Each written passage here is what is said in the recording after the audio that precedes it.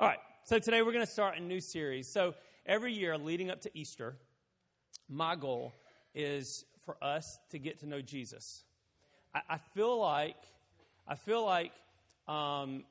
sometimes what we do is we see the Easter story, the death, burial, and resurrection of Christ. And the way we see it is just somebody dying on a cross. And it means something to think that anybody would die for us, right? But when you know that person, when you're connected to that person, like I love to watch videos online of people falling down. Love it. It is my favorite thing to do. Perry at night, like we'll be going to bed and I'll be laying on my side of the bed and the bed will be shaking because I'm laughing. And she's like, "Are you watching people falling down?" I was like, 100%. That's all I'm doing. I'm just watching. I'm just scrolling, watching people get hurt.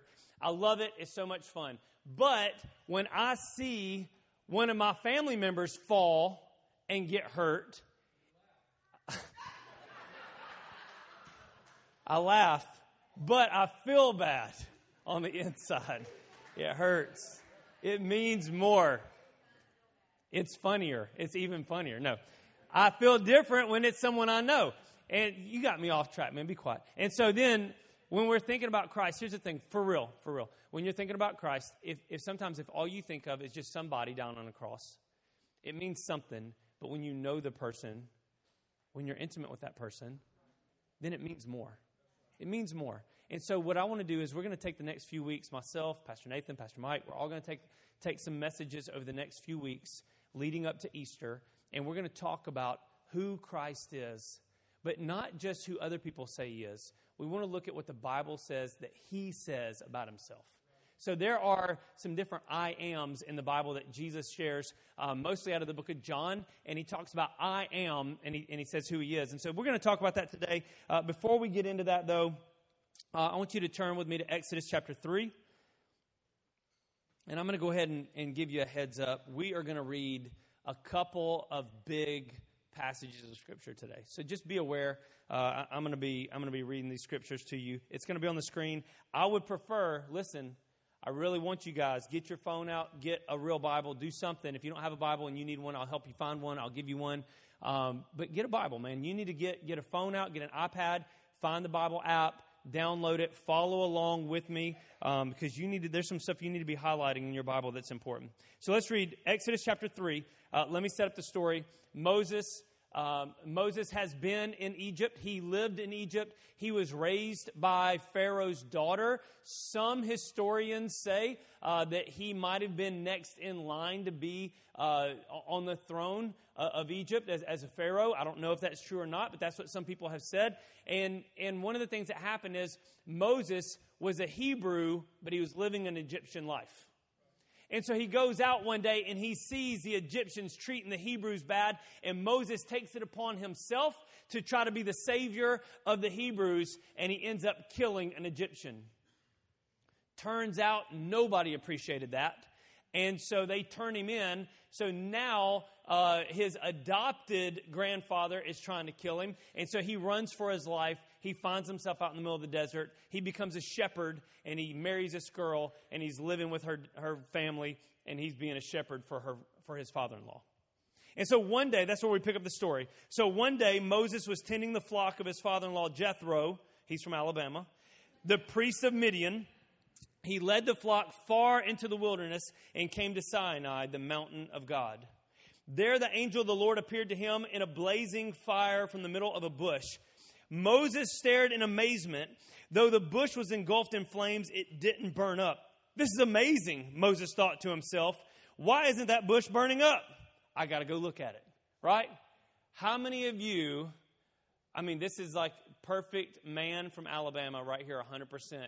You see a fire. Brandon, how many times have you had to turn men away from fires because they just want to go look at it?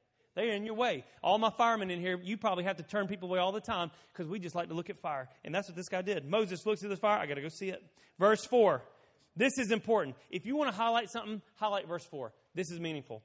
When the Lord saw Moses coming to take a closer look, God called to him from the middle of the bush, "Moses, Moses." "Here I am," Moses replied. Let me pause there. This isn't necessarily in my notes or part of my message today. But let me pause there and just give you a little thought on that. God does something to get Moses' attention, but notice that God doesn't speak to Moses until Moses pays attention. It's not until Moses looks at the fire, it's not until Moses walks up to inspect it that God begins to speak. And can I tell you something? There may be some of us in the room today that God is trying to get our attention. There may be some things in your life that are going on right now, and God's trying to get your attention, and He is waiting on you and me to just pay attention. Just lean in. Jeremiah 29:13 says, if you seek me with your whole heart, you will find me. There's some stuff God might have for you today. There's some things He may want to be talking to you about today, and He's trying to get our attention. This message today may be trying to get our attention. The fact that you showed up at church today may be God trying to get your attention about some stuff. So let's lean in today. Let's really seek after God. Let's really see what the Bible has to say about Christ, what He has to say about us, and what God wants to do in us. So He says, here I am. Don't come any closer, the Lord warned. Take off your sandals, for you're standing on holy ground. I am the God of your father. You want to highlight verse 5 too. That's important. I'm the God of your father, the God of Abraham, the God of Isaac, the God of Jacob. When Moses heard this, he covered his face because he was afraid to look at God. Then the Lord told him, well, let me pause right there too. Sorry, I got a lot of pauses to do today. Moses sees the fire. He hears the voice. He recognizes this is God. And what does he do? He kicks his shoes off. He covers his face. Why? Is he deathly afraid of God? Is he scared? Maybe. Maybe. I don't know if he's been serving God. I don't know what he's trying to hide. I don't know what's going on in his life. But he has just stepped foot in the presence of a holy God. Can I tell you something today? I listened to some guy, pastor, air quotes pastor. I listened to him talk about how he defines God the way he wants to define God. He defines Jesus the way he wants to define Jesus. And what we've done is we've established this culture in America where we're in charge, not him. So I can do what I want to do, and I expect God to do what I tell him to do. And our prayers are more commands than they are requests. Our conversation with God is more at our leisure getting what we want. It's not about submitting ourselves and having a relationship with Him. Moses recognizes something important. Now listen, later on the Bible says God talks to Moses like a friend, but you don't get the friend part until you get the holy part. There's got to be a respect factor first. There's got to be a moment where we take our shoes off and we cover our face. There's got to be that place where God is God, where He is bigger than us. He's more powerful than us. And we need to recognize that fact. He's not just your buddy that does what you want him to do. Can we understand that today? This is important for later on in the message. You need to know this concept of taking your shoes off and covering your face. It's a place of putting God it's putting God in a place of holiness and respect and awe. And if we lose that awe of God, we lose the power of God in our life.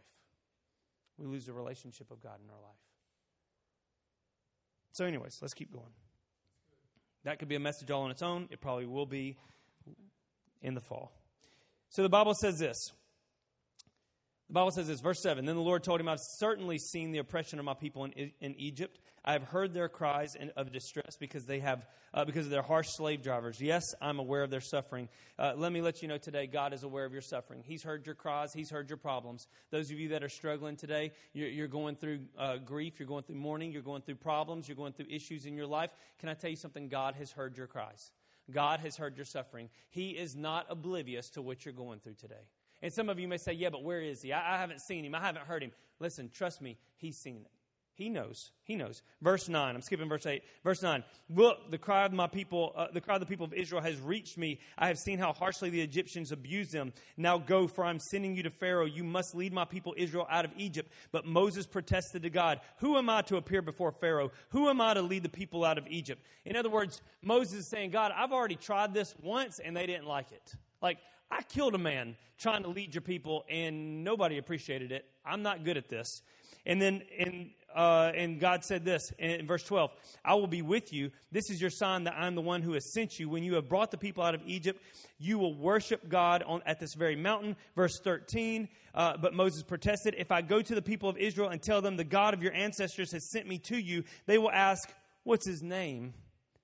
Then what should I tell them? Verse 14, this is important. God replied to Moses, I am who I am. Say this to the people of Israel, I am has sent me to you. Today's message is just simply titled, I am. It's just, I am.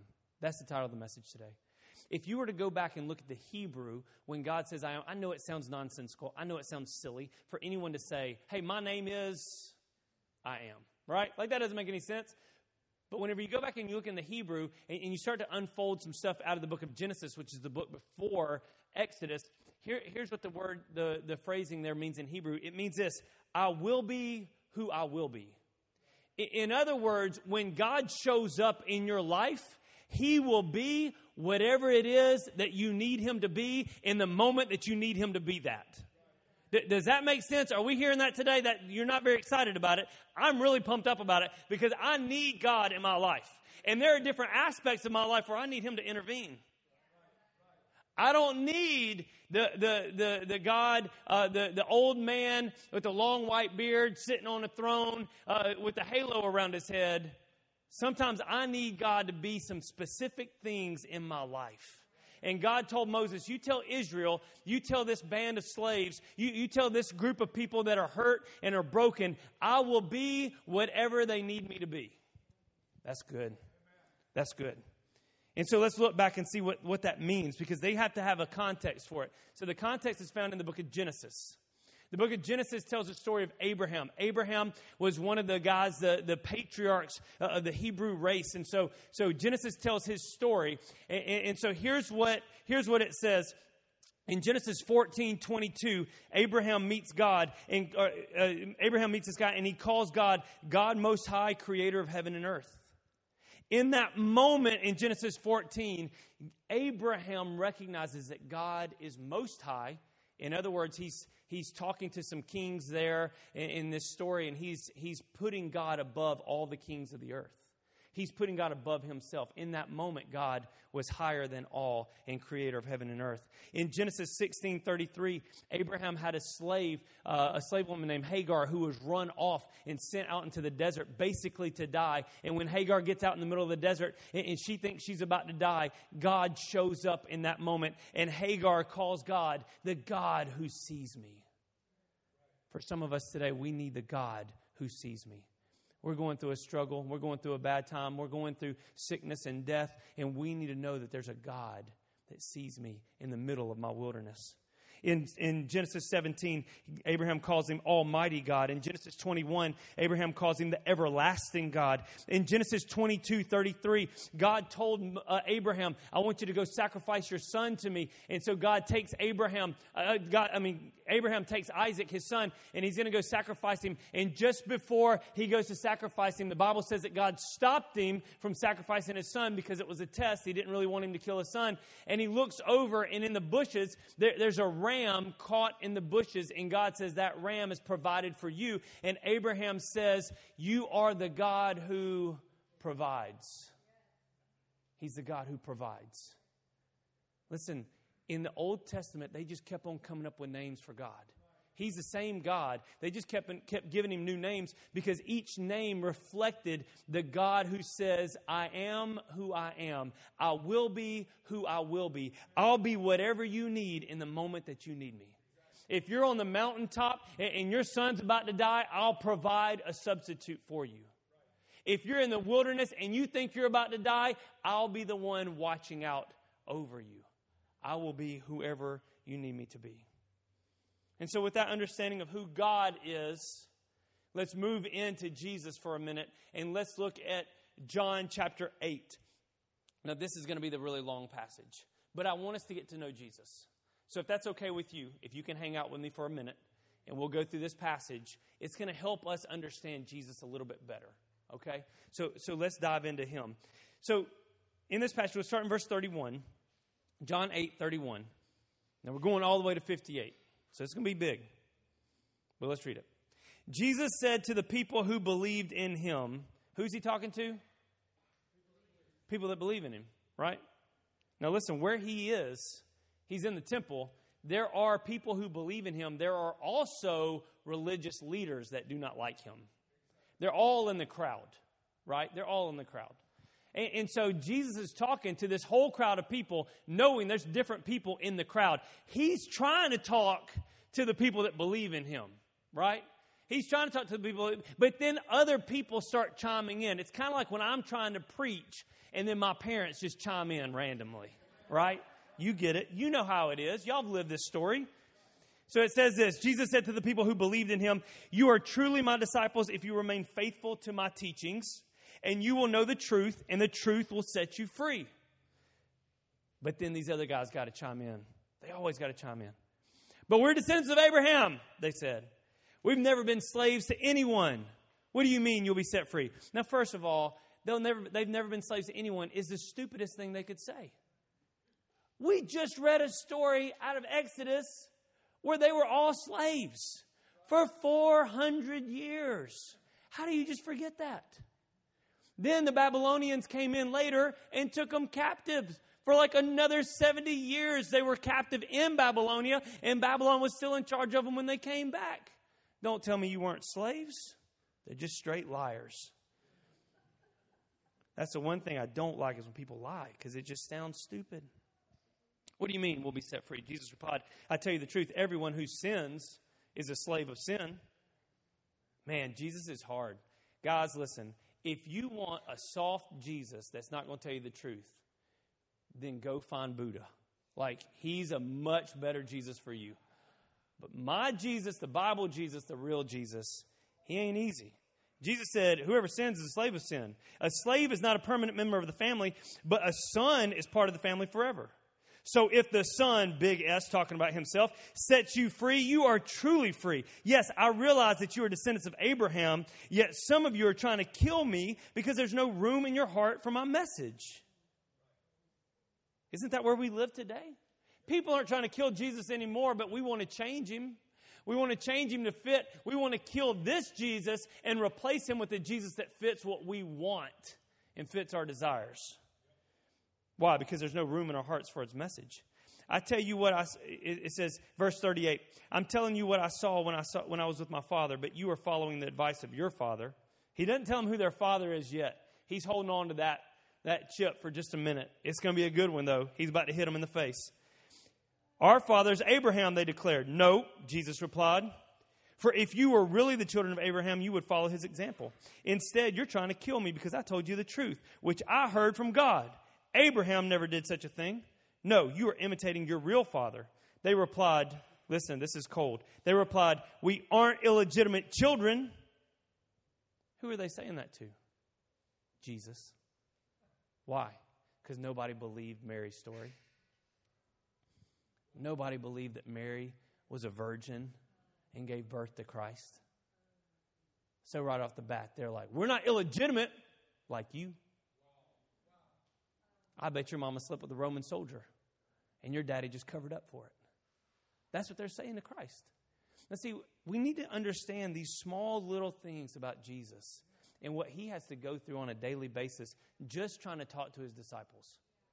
All he's trying to do is talk to us. He's just trying to preach a message, and he can't even get halfway through it. They said, "We aren't illegitimate children. God himself is our true father." Jesus told them, "If God were your father, you would love me, because I have come to you from God. I'm not here on my own, but he sent me." Why can't you understand what I'm saying? It's because you can't even hear me. "For you are the children," here it is, "of your father, the devil, and you love to do the evil things he does. He was a murderer from the beginning. He has always hated the truth because there is no truth in him." Listen, let me pause right there. When you hear people say, "Live your truth," let me tell you what that means. That is from their father, the devil. Because there is no truth in him. So therefore, you have to create your own truth. Live your truth. No. I don't live my truth. I live his truth. I live this. This is true. This is what I live. I can't make this up. I can't cherry pick what I want and what I don't want out of this. I got to live the whole thing. And so it's important that Jesus notices that. He says, you're trying to live your own truth, but there's no truth in you because your father's the devil. He says, so when I tell the truth that you just naturally don't believe me. Verse 46, which of you can truthfully accuse me of sin? And since I am telling you the truth, why don't you believe me? Anyone who belongs to God listens gladly to the words of God, but you don't listen because you don't belong to God. The people retorted, you Samaritan devil. Didn't we say all along that you were possessed by a demon? When they call him a Samaritan devil, they're calling him a heretic. They're calling him a mixed breed. And this is for the Jewish culture, this is a huge insult. Although he did say that their dad was a devil. So he's getting, they're going back and forth here.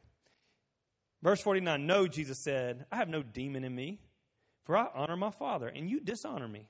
And though I have no wish to glorify myself, God is going to glorify me. He's the true judge. I tell you the truth, anyone who obeys my teaching will never die. Verse 52, we're getting close to the end. The people said, now we know you're possessed by a demon. And even Abraham and the prophets died, but you say anyone who obeys my teaching will never die. Are you greater than our father Abraham? He died, and so did the prophets. Who do you think you are? Jesus answered, and I love that. Who do you think you are? He's about to answer. Jesus answered, if I want glory for myself, it doesn't count. But it is my Father who will glorify me. You say he's our God, but you don't even know him. I know him. If I said otherwise, I would be as great a liar as you. But I do not know him. I do know him and obey him. Your father Abraham rejoiced as he looked forward to my coming. He saw it and was glad. Verse 57, and we're almost done. The people said, you're not even 50 years old. Yeah, no joke, he was 30. You're not even 50 years old. How can you say you've seen Abraham? Jesus answered, I tell you the truth. Before Abraham was even born, I am. Now that's a mic drop moment. Like that's a moment right there where whatever scroll he's holding, he threw it to the ground, right? Because listen, it's not just saying I am. He's not just saying I existed. What he's doing is he is calling back to the book of Exodus, chapter 3. What he's doing is he is putting himself in the position of the bush. He is the flame in the bush. He is the one speaking to Moses. He is God, and he establishes that right there. Now, we think sometimes you're going to hear atheists and people that hate the Bible, they're going to say things like, Jesus never called himself God. Listen, they just don't know what they're talking about. Because when he said, before Abraham was, I am, he has established himself as God on this earth. Now, that's big. That's big because now everything we think about the God of the Old Testament, everything we think about what happened with Moses, now we've got to tie it back to Christ. They're connected. They're one and the same. At that point, and listen, if you listen to some of these atheists, if you're an atheist today and you're in the room or you're watching, listen, it's fine. Be an atheist. I mean, that's your choice, right? I'm not going to choose for you. But don't use the argument, he never said he was God. Because when he says this, look at the reaction that it gets from the people. At that point, they picked up stones to throw at him. But Jesus was hidden from them and left the temple. In other words, he made them all real mad. So mad they were ready to murder him. They were ready to murder him. So Jesus himself takes on the identity of I will be who I need to be when I need to be that. He takes on that identity. So today, for you and I, who does Jesus need to be? Who do you need him to be in your life? Who do you need him to be in your life right now with what you're going through, with what you're dealing with? Let me just give you a couple of things that he said about himself. And later on, we're going to go through with my dad and Pastor Nathan. We're going to go through all the things that he said about himself. And we're going to talk about those things. But let me just give them to you just quickly. Here's some of the stuff he said about himself and how we can apply it. When I'm lost, he's the shepherd that left the 99 to find me. When I wake up in a pig pen, He's the Father waiting to restore me. When I need to get to God, He's the way. When I'm confused, He's the truth. When I feel spiritually and emotionally dead, He is life. When I die in Him, He is the resurrection. We've had a lot of death in this house. I went to 3 funerals. I told you guys this last week. I was at 3 different funerals. We've had a lot of death passed through. Can I give you some hope today? If you're dealing with death and grieving and mourning, the Bible says, when I die in Him, He is the resurrection and the life. In the end, He's pulling me up out of the ground, right? When I'm spiritually starving, He's the bread of life. When I'm trapped and blinded in the darkness of this world, He is the light. When I was a slave to a life of sin, He was the lamb that was sacrificed on my behalf. When I feel fruitless, He's the vine that provides. When I'm in the storms of life, He's the Prince of Peace. And when I'm hurt, broken, or sick, He is my healer. Who do you need Jesus to be today? Who do you need Jesus to be today? Not who do you want Him to be. We're not going to recreate Him. We're not going to just put Him where we want Him. Who do you need Him to be today? Here's the big one, though. Here's the big one. Most importantly, He is Lord. He is Lord. When I'm lost like a sheep without a shepherd, He is Lord. When I don't know which way to go, He is Lord. When I don't know how to live, He is Lord. Why? He is the one that is in charge. He is the one I am fully submitted to. He is Lord. Everybody say, He is Lord. That's important because that word Lord is used a couple of times. Acts chapter 2, verse 36. Peter is a main guy. He's going to use the word Lord twice. Peter's important here because Peter was kind of like Moses was. He tried to take matters into his own hands all the time. If you don't remember this, it was Peter who, when Jesus was being arrested, that pulled out a sword and chopped off a guy's ear. That was Peter. As though God can't protect Himself, right? Like that's Peter. It was Peter that whenever Jesus shows up on a mountaintop with Moses and Elijah appearing, and they're all glowing, and it's an amazing moment, the likes of which we've never seen before or since. And Peter sees that. It's Peter that says, let's start building some houses, boys. And God literally tells Peter to shut up. Like He's like, interrupts him and says, stop talking, right? Like that's Peter. So Peter didn't have this understanding, even when he was with Christ, of Christ being Lord. See, Lord is different than Savior. Savior means He saves me from my sins, and that's important. We need a Savior, but we need a Lord. A Lord is the one that dictates how we live our life. We need a Lord. Peter said this in Acts chapter 2, verse 36. He's preaching a message, and towards the end of his message, he's getting to the altar call, and he says, so let everyone in Israel know for certain that God has made this Jesus, whom you crucified, to be both Lord and Messiah. Peter says, there's one thing you got to know, folks. You got to believe with all your heart that He's your Lord and your Messiah. Yeah, we want Him to save us from our sins, but we want to be able to live every day. 1 Peter 3:15, this is Peter again. Instead, you must worship Christ as Lord of your life. What does it mean to be Lord? Here's what it means to be Lord. When you stand in front of the Lord, take your shoes off. You cover your face. When I stand in front of the Lord, I recognize I'm not worthy to stand in front of Him. I'm not worthy to be there. When I stand before the Lord, when I worship Him as Lord, I'm not just singing songs anymore. Now all of a sudden this is something deeper. This is coming from a different place.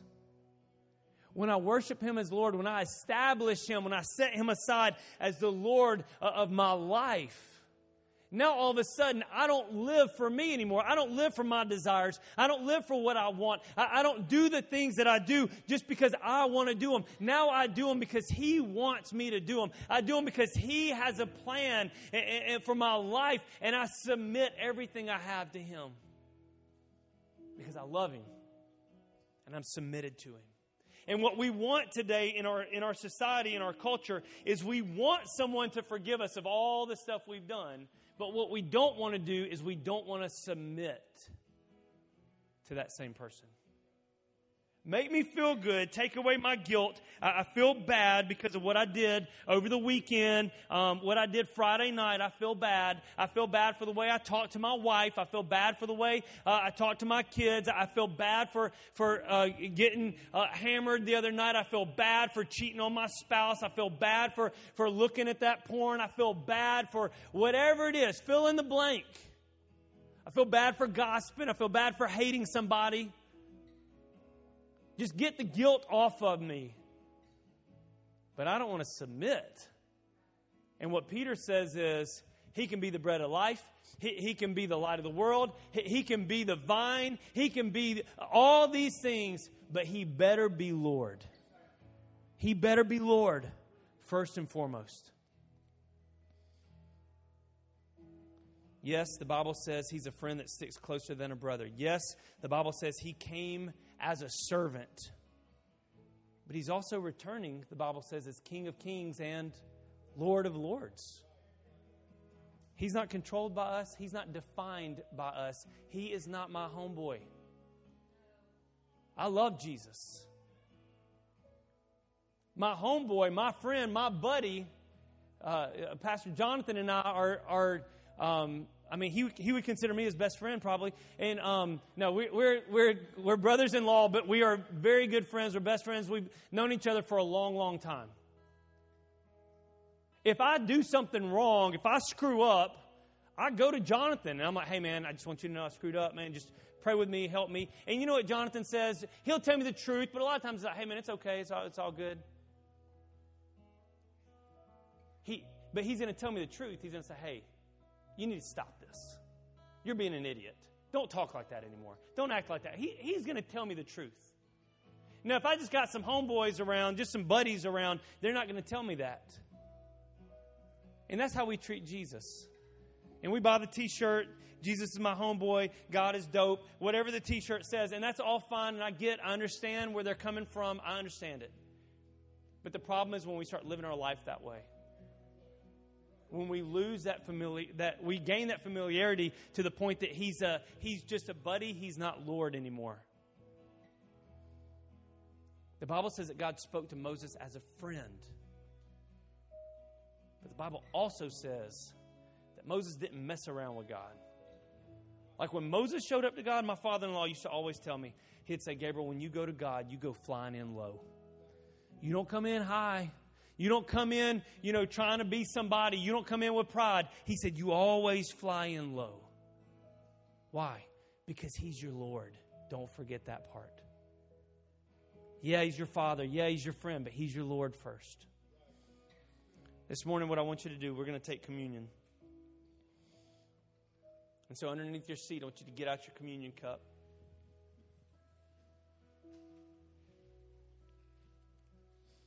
I'm going to go ahead and warn you.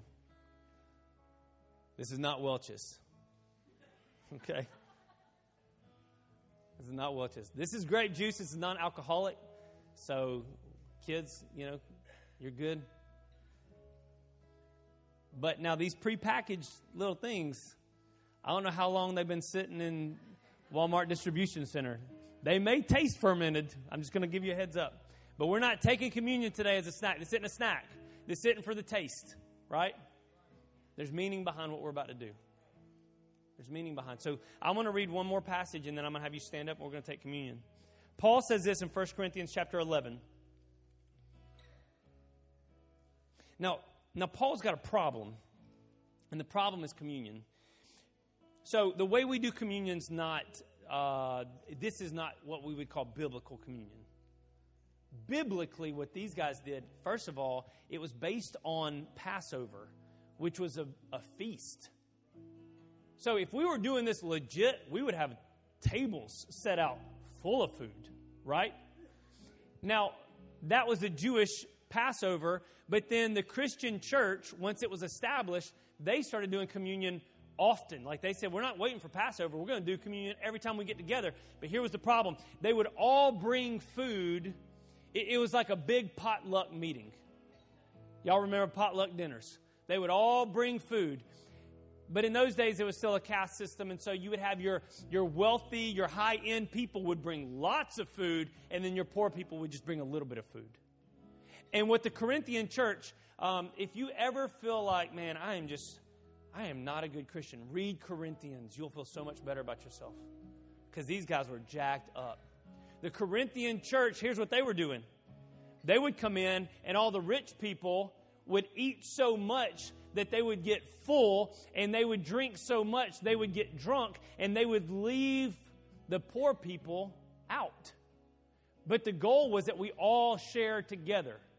So if I bring 3 buckets of KFC and throw them on the table, but you just bring a plate of brownies, then you get my KFC and I get some of your brownies, right? You get it. We all share. But the Corinthian church, they were saying, no. This all the good food is for us because I'm rich.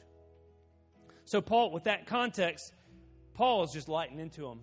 And so he gets down to verse 23, and he starts kind of getting a little bit more easy on them, a little bit. He says this, "For I pass on to you what I received from the Lord himself.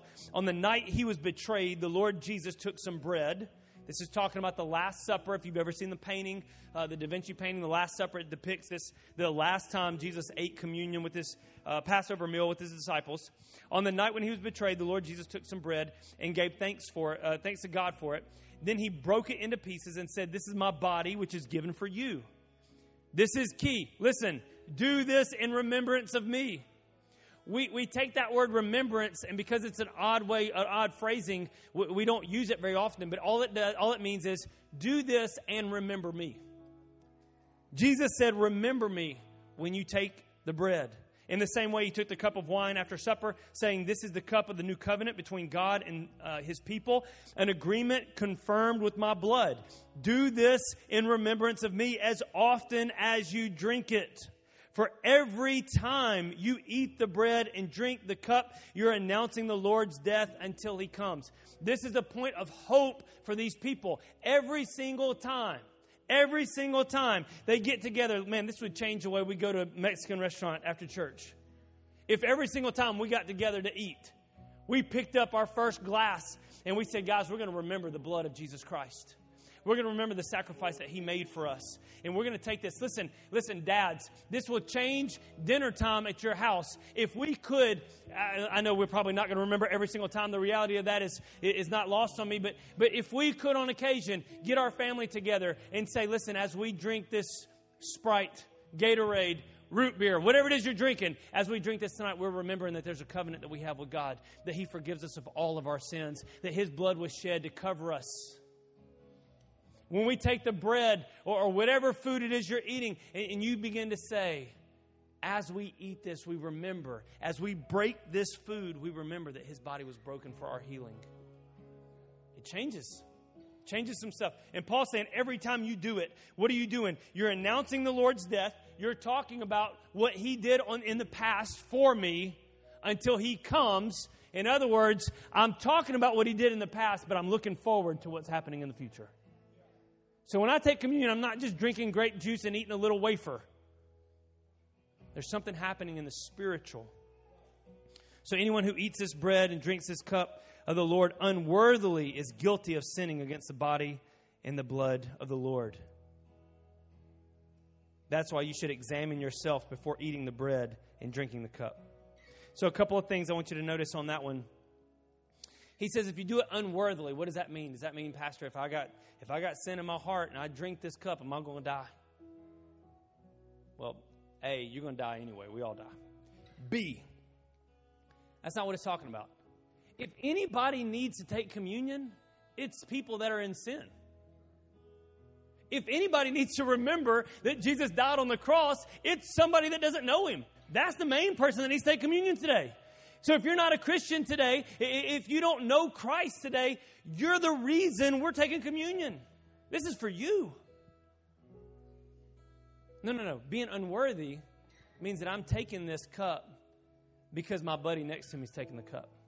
I'm taking this cup because the church told me to drink the cup. I'm taking the cup. It's just grape juice. I don't care anything about it. I'm just doing it because everybody else is doing it. It's become a party to me. That's what happened in the book of Corinthians. It became a party, and they were doing it out of a place of social status, not out of a place of spiritual meaning. So Paul says, here's what you need to do. Before you take communion, examine yourself. Examine yourself. David did this all the time. There's multiple passages where David said, search me, O God. So I want you to do that. I want you to stand up with me today. Stand up and close your eyes. I say this all the time. There's nothing magic about closing your eyes. The Bible says watch and pray. But today I want you to close your eyes for a minute because I don't want you focused on the band. I don't want you focused on me. I don't want you focused on the people around you. I want you just to close your eyes just for a second. And here's what I want you to do. I want you to say, I want you just in yourself, just say, God, search me today. What is it today that I need to remember? For some of us, we need to remember that He is the Lamb of God that was slain for our sins. He's the one that died on the cross as a substitute. He's the ram that whenever Abraham was having to kill his only son, He's the ram stuck in the bushes that became a substitute for Isaac. Listen, some of us today need to remember that we are the Isaac and that He is the ram and He takes our place on the altar. And that blood's going to remind us of that. That grape juice is going to remind us of that. Some of us today, we need to remember that He is our healing.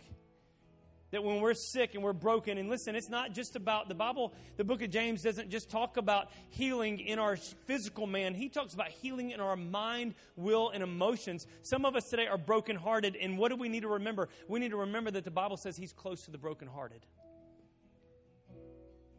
Some of us need to remember today that He is the way, the truth, and the life. Some of us need to remember that He is the bread of life when I'm spiritually starving. Some of us need to remember today, whenever we're in the darkness, that He is the light of the world. Who do you need the I am to be for you today? That's what I want you to remember. That's what I want you to remember. So I want you to take your cup, peel that top back. You're going to take that wafer out first. And as you hold on to that wafer, as you take that wafer, here's what we're going to do. I'm going to go ahead and start eating it. I'm going to pray for you. God, right now, as we take this wafer, we remember that your body was broken. We remember that your body was broken. We remember that your body was broken for our healing, God, so that we could be healed. God, not just for my physical man, and I do claim physical healing, and I believe in physical healing, but God, at the end of the day, I can go to heaven with a broken leg, but I need my heart healed. I need my mind healed, God. I don't want to think those thoughts anymore. I don't want to walk around in anxiety and fear anymore. God, I need some healing inside of me. So today as we take the bread, God, we just remember that you're our healer.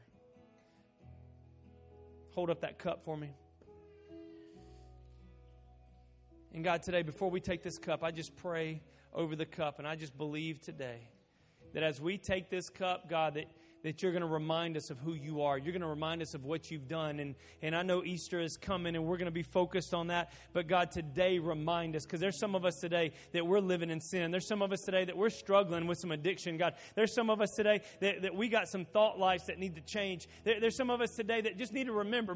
Maybe we're struggling with having mercy and forgiveness for other people. And we need to just remember that when we were still sinners, when we were living in a pig pen, you were standing at the door waiting on us to come home, ready to clothe us and ready to put new shoes on our feet and a ring on our finger. God, we need to remember that you're the Father. You're the shepherd that goes after the one and leaves the 99. You're the lady that turns her house upside down looking for the one coin. And God, we need to remember that today. So remind us. Be the I am today in my life. Whatever I need you to be that. Even if it hurts my feelings, be that. Be the Lord of my life today. I surrender. I can't do it on my own. In Jesus' name, go ahead and take that cup. As you take that cup, these guys are going to sing a song. One last song we're going to dismiss. And I've got some people that are going to come down. If you need prayer for anything today, we want to pray with you this morning. If you don't need prayer, and you want to sing for a minute, go get your kids, do that. But we want to pray with you this morning for anybody that's dealing with something. Maybe you just say, I need God. I need the I am. I need Jesus to be something special today. And I want to pray with you this morning. So come on down to the front as they sing this last song.